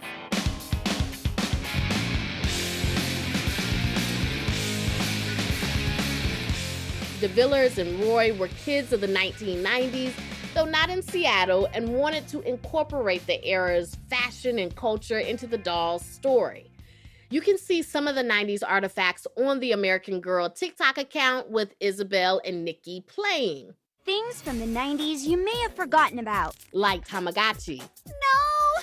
Please don't die! Blow-up furniture. Beware of thighs getting stuck on this. Chokers. This goes with every outfit. Landlines. Hello? And dial-up internet. Come on already! You have no idea how this works, do you? But check in the comments and you'll see the disbelief from millennials who are realizing their childhood is historic. I feel disrespected. I feel attacked. I'm having an existential crisis. Help, I'm withering to dust. But Jennifer Roy says, people are realizing that it's not just feeling old, but it's feeling nostalgia. And that's what a lot of these accessories and the dolls themselves, and the books, of course, the stories, that's what we want them to bring out. Yeah, people are saying that they feel seen. And, isn't that something that you want when you're reading a book and bringing some characters into the world? Plus, DeVillers and Roy think the dolls can bridge a gap between children and their parents who grew up in the 90s. To children, this is history. And they have no idea what some of these things are. We are living history right now. So, in the future, people will look back as history. So historical doesn't necessarily have to be negative. It can also mean, important enough to remember. That's Julia DeVillers and Jennifer Roy, authors of the stories behind the new American Girl dolls.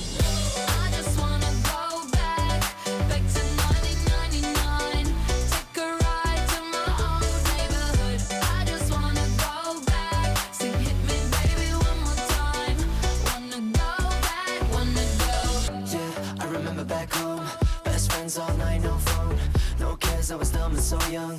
My room singing Michael Jackson. Never under pressure. Those days it was so much better. Feeling cool in my youth, I'm asking, does anyone remember how we did it? You're listening to Weekend Edition from NPR News. The Biden administration is expected to announce possibly this week whether it's greenlighting a major ConocoPhillips oil drilling development in the Alaska Arctic. The Willow Project would allow more than 200 wells and hundreds of miles of pipeline, some of it near caribou migration paths and valuable bird habitat. Liz Ruskin with Alaska Public Media has been covering this closely, and she joins us now from Anchorage. Welcome to the show. Thank you, Aisha. So, Liz, where would this drilling take place? Willow would be in a huge area of federal land, a reserve the size of Indiana. It's called the National Petroleum Reserve. And just to be clear, Willow is different from the controversy over drilling in the Arctic National Wildlife Refuge. But environmental advocates say this area is like the refuge in its value to wildlife. So President Biden had pledged no new drilling on federal land when he ran for office. So why is this oil project being considered? I would think because these projects take forever to come together. But you tell me more about that. Yeah, this was a lease Conoco acquired in 1999, and the development won federal approval in 2020, but then there was a lawsuit requiring a do-over, so proponents argue it's not really a new drilling project, but it's substantial and would produce oil for an estimated 30 years. So who is urging the Biden administration to approve this oil project, besides ConocoPhillips? Pretty much the whole Alaska political and business establishment, the entire Alaska legislature, organized labor, Alaska Native leaders, all three members of the congressional delegation. And while the oil industry's been in decline in Alaska, this project would bring up to $10 billion to the state and local governments. Indigenous residents on the North Slope say oil revenues will help sustain their Inupiaq culture. How are they saying that oil drilling will help to sustain their traditional culture? An Alaska legislator from the Arctic, Josiah Putkatuk, was in Washington, D.C. outside the Capitol Wednesday making that case. Putkatuk is Inupiaq. They are people who have relied on subsistence whaling for over 1,000 years. Just to live where they do, Putkatuk says they need the revenue that comes from oil production. And that's why it's important to underscore the opportunities for a better quality of life, staying away from the third world conditions that the generation immediately before me grew up in. I should say that Putkatuk's view is the prevailing opinion among Alaska Native leaders, but in the community closest to where the drilling would be, there's substantial opposition from the mayor and the tribe. Despite all the support for this, the White House has come under pressure over this pending decision. Why is that? Environmental groups and their allies in the Biden administration say approving this oil development would be a terrible move, in part because President Biden has said he's committed to reducing greenhouse gas emissions and moving away from oil. The oil produced from willow, when it's burned as fuel, would create a lot of greenhouse gas emissions. Opponents liken it to the annual output of 70 or so coal-fired power plants. That's Liz Ruskin of Alaska Public Media in Anchorage. Thank you so much for speaking with us. Thank you. My pleasure.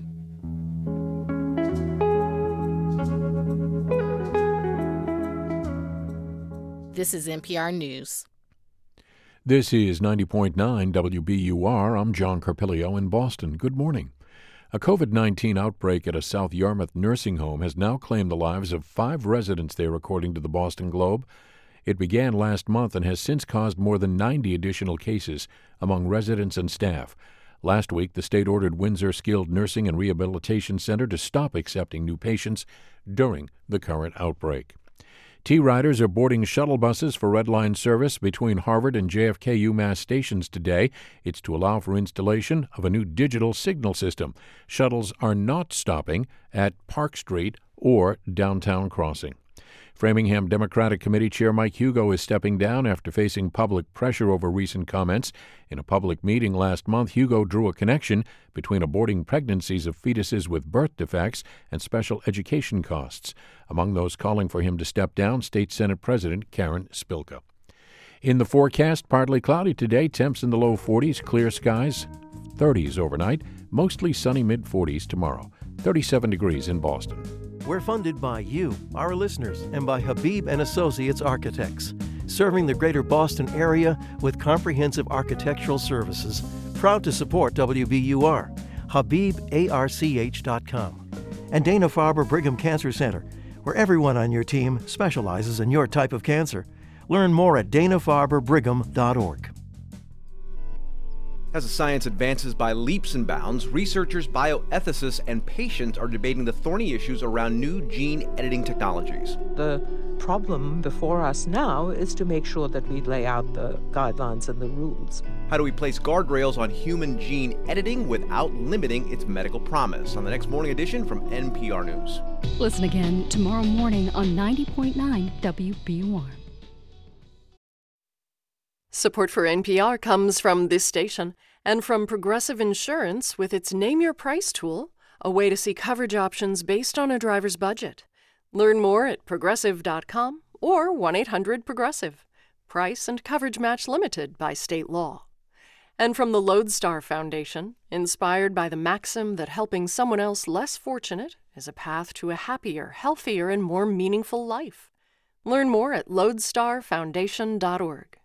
And from the listeners who support this NPR station. This is Weekend Edition from NPR News. I'm Aisha Roscoe, and it's time to play the puzzle.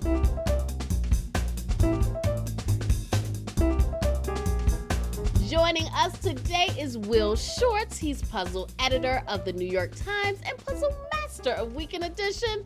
Good to talk to you, Will. Good morning, Aisha. You know, every time I hear your voice, it makes me smile. And hearing your voice makes me smile. So the feeling is mutual. Will, could you please remind us of last week's challenge? Yes, it came from listener Jim Francis of Kirkland, Washington. I said, take this equation, 14 plus 116 plus 68 equals 47. Now, obviously, that doesn't work mathematically, but it does work in a non-mathematical way, and I asked to explain. Well, the atomic numbers 14, 116, and 68 represent the chemical elements silicon, livermorium, and erbium, respectively, and the symbols for these elements spell silver, S-I-L-V-E-R, which has the atomic number 47. Yeah, so y'all got real complicated while I was out, but that's okay. You know, for the people that did play the puzzle, y'all did great. Out of nearly 500 correct submissions, Sherry Bone of Big Flats, New York is the puzzle winner. Congratulations and welcome to the show. Thank you so much. I'm so excited to be here. And how long have you been playing the puzzle, Sherry? And I have to say, you sang us a little ditty that you wrote about the puzzle, so I know the answer to this. It was a great ditty. But how long have you been playing the puzzle? I've been playing over 15 years. Well, I am glad that your time has finally come. What do you like to do when you're not playing the puzzle? I am writing children's books. I'm in the middle of writing a murder mystery. I paint. I'm a pandemic painter, and I garden. And so, yeah, I keep pretty busy. All right. Well, Sherry, I got to ask you, are you ready to play the puzzle? Oh, yes, I am. I'm more than ready. Well, okay. It's about time. Take it away, Will. All right, Sherry and Aisha.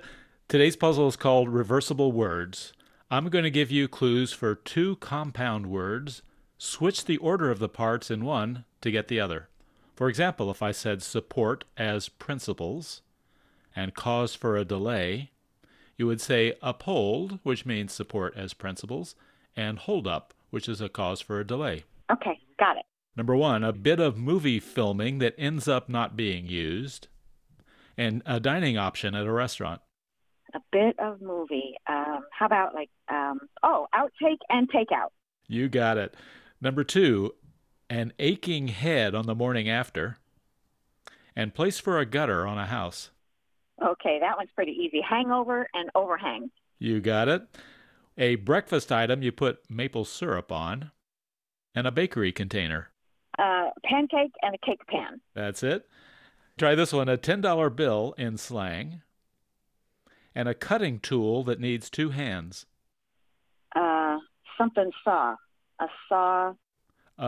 Yes. And what do they call it? A $10 bill is a saw? A saw, not a saw bill, a saw, help me out here, Saw hand? So you have a saw. What is a $1 bill called in slang? A buck. Sawbuck and buck saw. Okay. There you go. Okay. A decline in economic activity and refusal. Refusal. Decline in economic activity is something down. Refusal. Starts with down, yes? A downturn. Downturn and turn down. You got it. Here's your last one. To distract from thinking about the immediate issue, and a spectator area immediately next to where horses race. Oh, crap. Oh, darn. A rail. Handrail? A rail? No, neither of those parts is right. If you distract someone, you get them thinking about something else, so you get them off track. Track? You got it. Yeah. It's off track? Is it off track? No, but the track is right. Track, side, off side track. Sidetrack and trackside? Sidetrack and trackside. Good job. Oh, my goodness. Woo, that was a tough one, but Sherry, you did a great job. How do you feel? I feel great. I feel excited that I'm done and really excited that I'm done. But I feel good about the whole thing.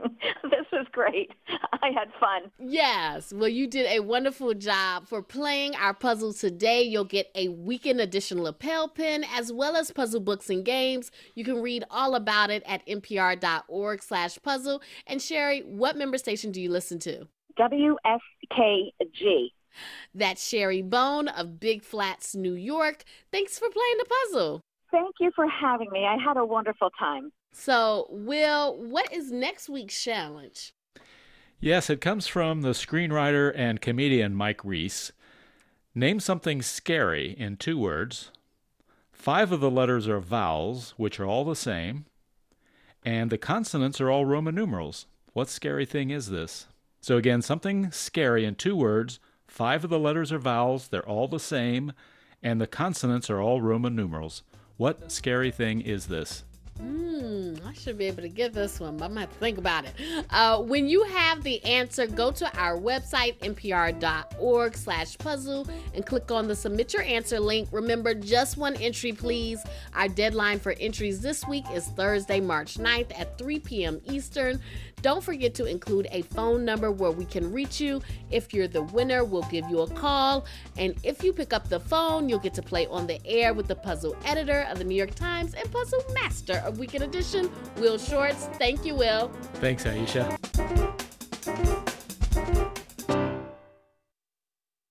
times have you been in some kind of text exchange with a friend, a colleague, maybe your partner, and suddenly it looks like out of nowhere, things have gone south? I have been there. Well, artificial intelligence can help. Researchers at Cornell University are working on an AI tool called Convo Wizard. Basically, it works like a browser extension and warns you when it senses things may be getting tense in your text exchange. We're joined now by Professor Cristian Danescu Nicolescu Mizio, who is one of the creators of the tool. Welcome to the show. Hi, Isha. How does Convo Wizard sense when a conversation is getting heated? We have an algorithm that together with my student, Jonathan Chang, we developed over the last few years trying to model the dynamics within a conversation, right? The magic really comes from the fact that we teach the computer to have an intuition about where the conversation is going by showing them a lot of conversation, millions of conversations. It's really interesting because I think we all kind of have an intuition about when the conversation is getting tense. The problem is to act on that intuition in the heat of the moment, right? It's actually harder when you're not talking face-to-face, when you're online. You are actually missing those signals. So what we're doing with this tool is trying to supplement our intuition. It's supposed to like dial down the situation. So I guess if you could just show me how it works. This is a conversation about the Supreme Court. So this is a community that we have collaborated with. It's Change My View. It's a pretty large community. They have like about 3 million subscribers. And they have a very nice space for discussing controversial topics. Okay, so what I'm seeing here now is this discussion is getting somewhat tense because this person has already said basically like you should think how little you know about the court. But see, I see Convo Wizard is now saying this comment it's turning red and it's saying might increase the tension. Yeah. Can you make it even? You can actually make it redder. You can try. The way you would do that is you would be like, who do you think you are to tell me? Who do you think you are? Yeah, okay, it's very red now. And why make it so that it just kind of nudges the user? Why a nudge instead of saying, don't say that, or giving like, say it this way or something? Our goal is not to constrain the people that are having the conversations. Like we believe that it's ultimately their decision what they want to say. There's also another aspect here where we have to recognize that these signals are really read by an algorithm. Algorithms are biased, and therefore using an algorithm to constrain your conversations can be very problematic from an ethical perspective. You're testing this tool out on Reddit, but where else do you imagine people would use it? Like, do you see it being used on Twitter, on Slack, WhatsApp? Yeah, we imagine that this tool could be useful in many places where well-intentioned participants might need some aid to their already existing intuition, right? Have you learned anything about de-escalating language? So we started by looking at what people actually do to de-escalate their own conversation. And what we're finding is actually that people, when they try to de-escalate the situation, they use more polite language. They try to be less direct. They use more formal language sometimes. And importantly, they try to use more objective statements, right? So less subjectivity and more objective statements. It's really interesting that we actually do have those skills, but we sometimes forget to use them. That's Cristian Danescu Nicolescu Mizio, Associate Professor at Cornell University's Department of Information Science. Thank you so much for joining us. Thank you, Aisha.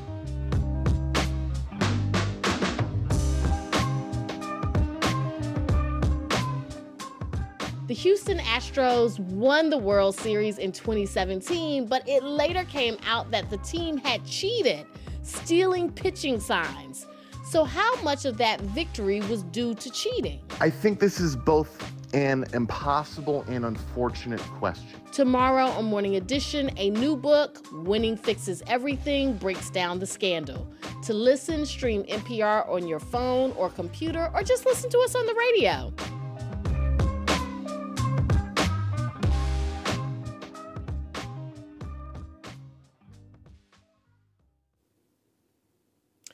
Everything, Everywhere, All at Once is a front runner for the Oscars, and yesterday the film also picked up 7 Film Independent Spirit Awards. Comedian Hassan Minhaj hosted the event held at a tent on the beach in Santa Monica. NPR's Mandalit Del Barco was there. In the multiverse of Hollywood ceremonies, Everything Everywhere All at Once won in every Spirit Award category for which it was nominated, including Best Feature and Best Director for the Daniels, as they're known. Daniel Scheinert. Thank you for everybody who makes crazy, weird, independent movies. And Daniel Kwan. What we do here is going to flow upstream to the rest of the industry. I urge you all to plant some seeds now today, figure out how can we make a movie set more family-friendly and human-centered? How can we make a movie set eco-friendly? Can we get to net zero with a film set? I don't know, but let's dream big. For the first time, the Spirit Awards presented gender-neutral acting awards. Michelle Yeoh, who plays the mother in Everything Everywhere, won the big prize, Best Lead Performance. And I want to dedicate this to all our mothers. Without our mothers, none of us would be here. Yeoh's co-star, Ki Hui Kwan, got the award for Best Supporting Performance. I am so happy that so many people have seen our movie, and at times I am overwhelmed by the outpouring of love that you all have continued to show us. Stephanie Hsu, who plays the daughter in the movie, accepted her award for Best Breakthrough Performance. I came from the world of downtown experimental theater, and it is one of my biggest prides to be from that community of knowing how to make something out of nothing, knowing how to support one another, doing it just because you love doing it. These awards honor films and shows made in the spirit of independence. For that, another Oscar-nominated film won this year's Robert Altman Award for Ensemble Cast, Women Talking. Director and screenwriter Sarah Polley accepted the award, surrounded by some of the cast members. Watching the way that this group of people supported and held each other and worked as a collective honestly changed my feeling about the world and about what we're capable of as human beings. And I'm so proud that I get to stand up here with you. There were other Spirit Awards that are Oscar-nominated, like Aftersun, which won for Best First Feature, and Tar for Best Cinematography. Pakistan's Oscar entry Joyland won for Best International Film. The winner of the Truer Than Fiction Award went to the documentary I Didn't See You There. It was shot from the point of view of director and narrator Reed Davenport in his electric wheelchair. He got a standing ovation at the ceremony when he asked his colleagues to let more disabled people into the film industry. It's time. This year, the Spirit Awards were live-streamed, not broadcast, but they honored television shows such as Pachinko and The Bear. Actress Ayo Adebari, who's in The Bear, got a Supporting Performance Award. This is really nice because I'm in a room full of a lot of people who I really admire and look up to, but there's also a lot of people who look like me and feel like me, and that's really nice. Quinta Brunson said her TV show, Abbott Elementary, is made in the spirit of collaboration. She dedicated her award to whatever kid is making content on TikTok right now. That little TikTok video, or whatever comes out at the time, might be splish splosh when you're a kid. I hope that you know that with enough care for your craft, you can make it to win an award. So thank you guys so much. I really appreciate it. Thank you. All of the winners gave uplifting speeches. By contrast, the ceremony's host and former Daily Show correspondent Hassan Minhaj wasn't in the same spirit. Award shows are dead. My 2-year-old watches slime videos with more views than the Oscars. But you all showed up, which means that you're truly in it for the love of the game. No one asked you to make the movies you made, and honestly, no one watched them. That joke got a lot of groans in the room, but the last laugh may be the Spirit Award winners winning everything at the Oscars next Sunday. Mandalit Del Barco, NPR News.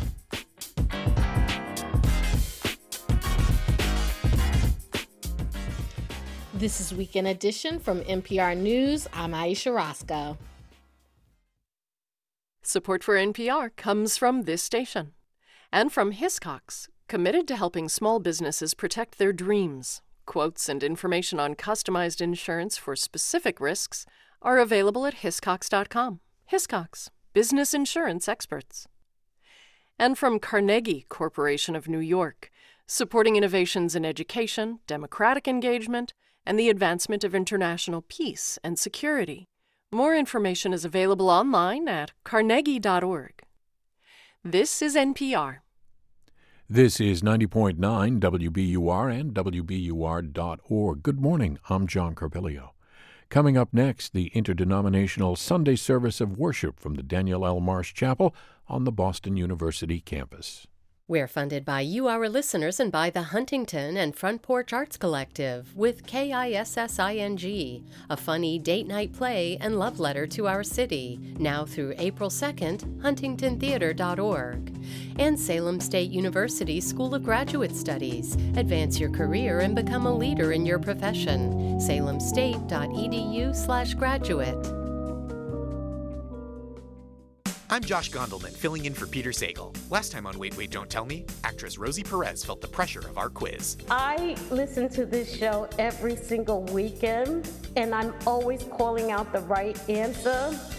But now that I'm in the thick of it, I have no freaking idea. These are ridiculous. We'll see how I do in the hot seat on this week's news quiz from NPR. Tonight at 6 on 90.9 WBUR, Boston's NPR news station. I'm healthcare reporter Martha Biebinger, and this is 90.9 WBUR FM Boston, 92.7 WBUA Tisbury, and 89.1 WBUH Brewster. Listen anytime with our app or at WBUR.org. WBUR, Boston's NPR news station.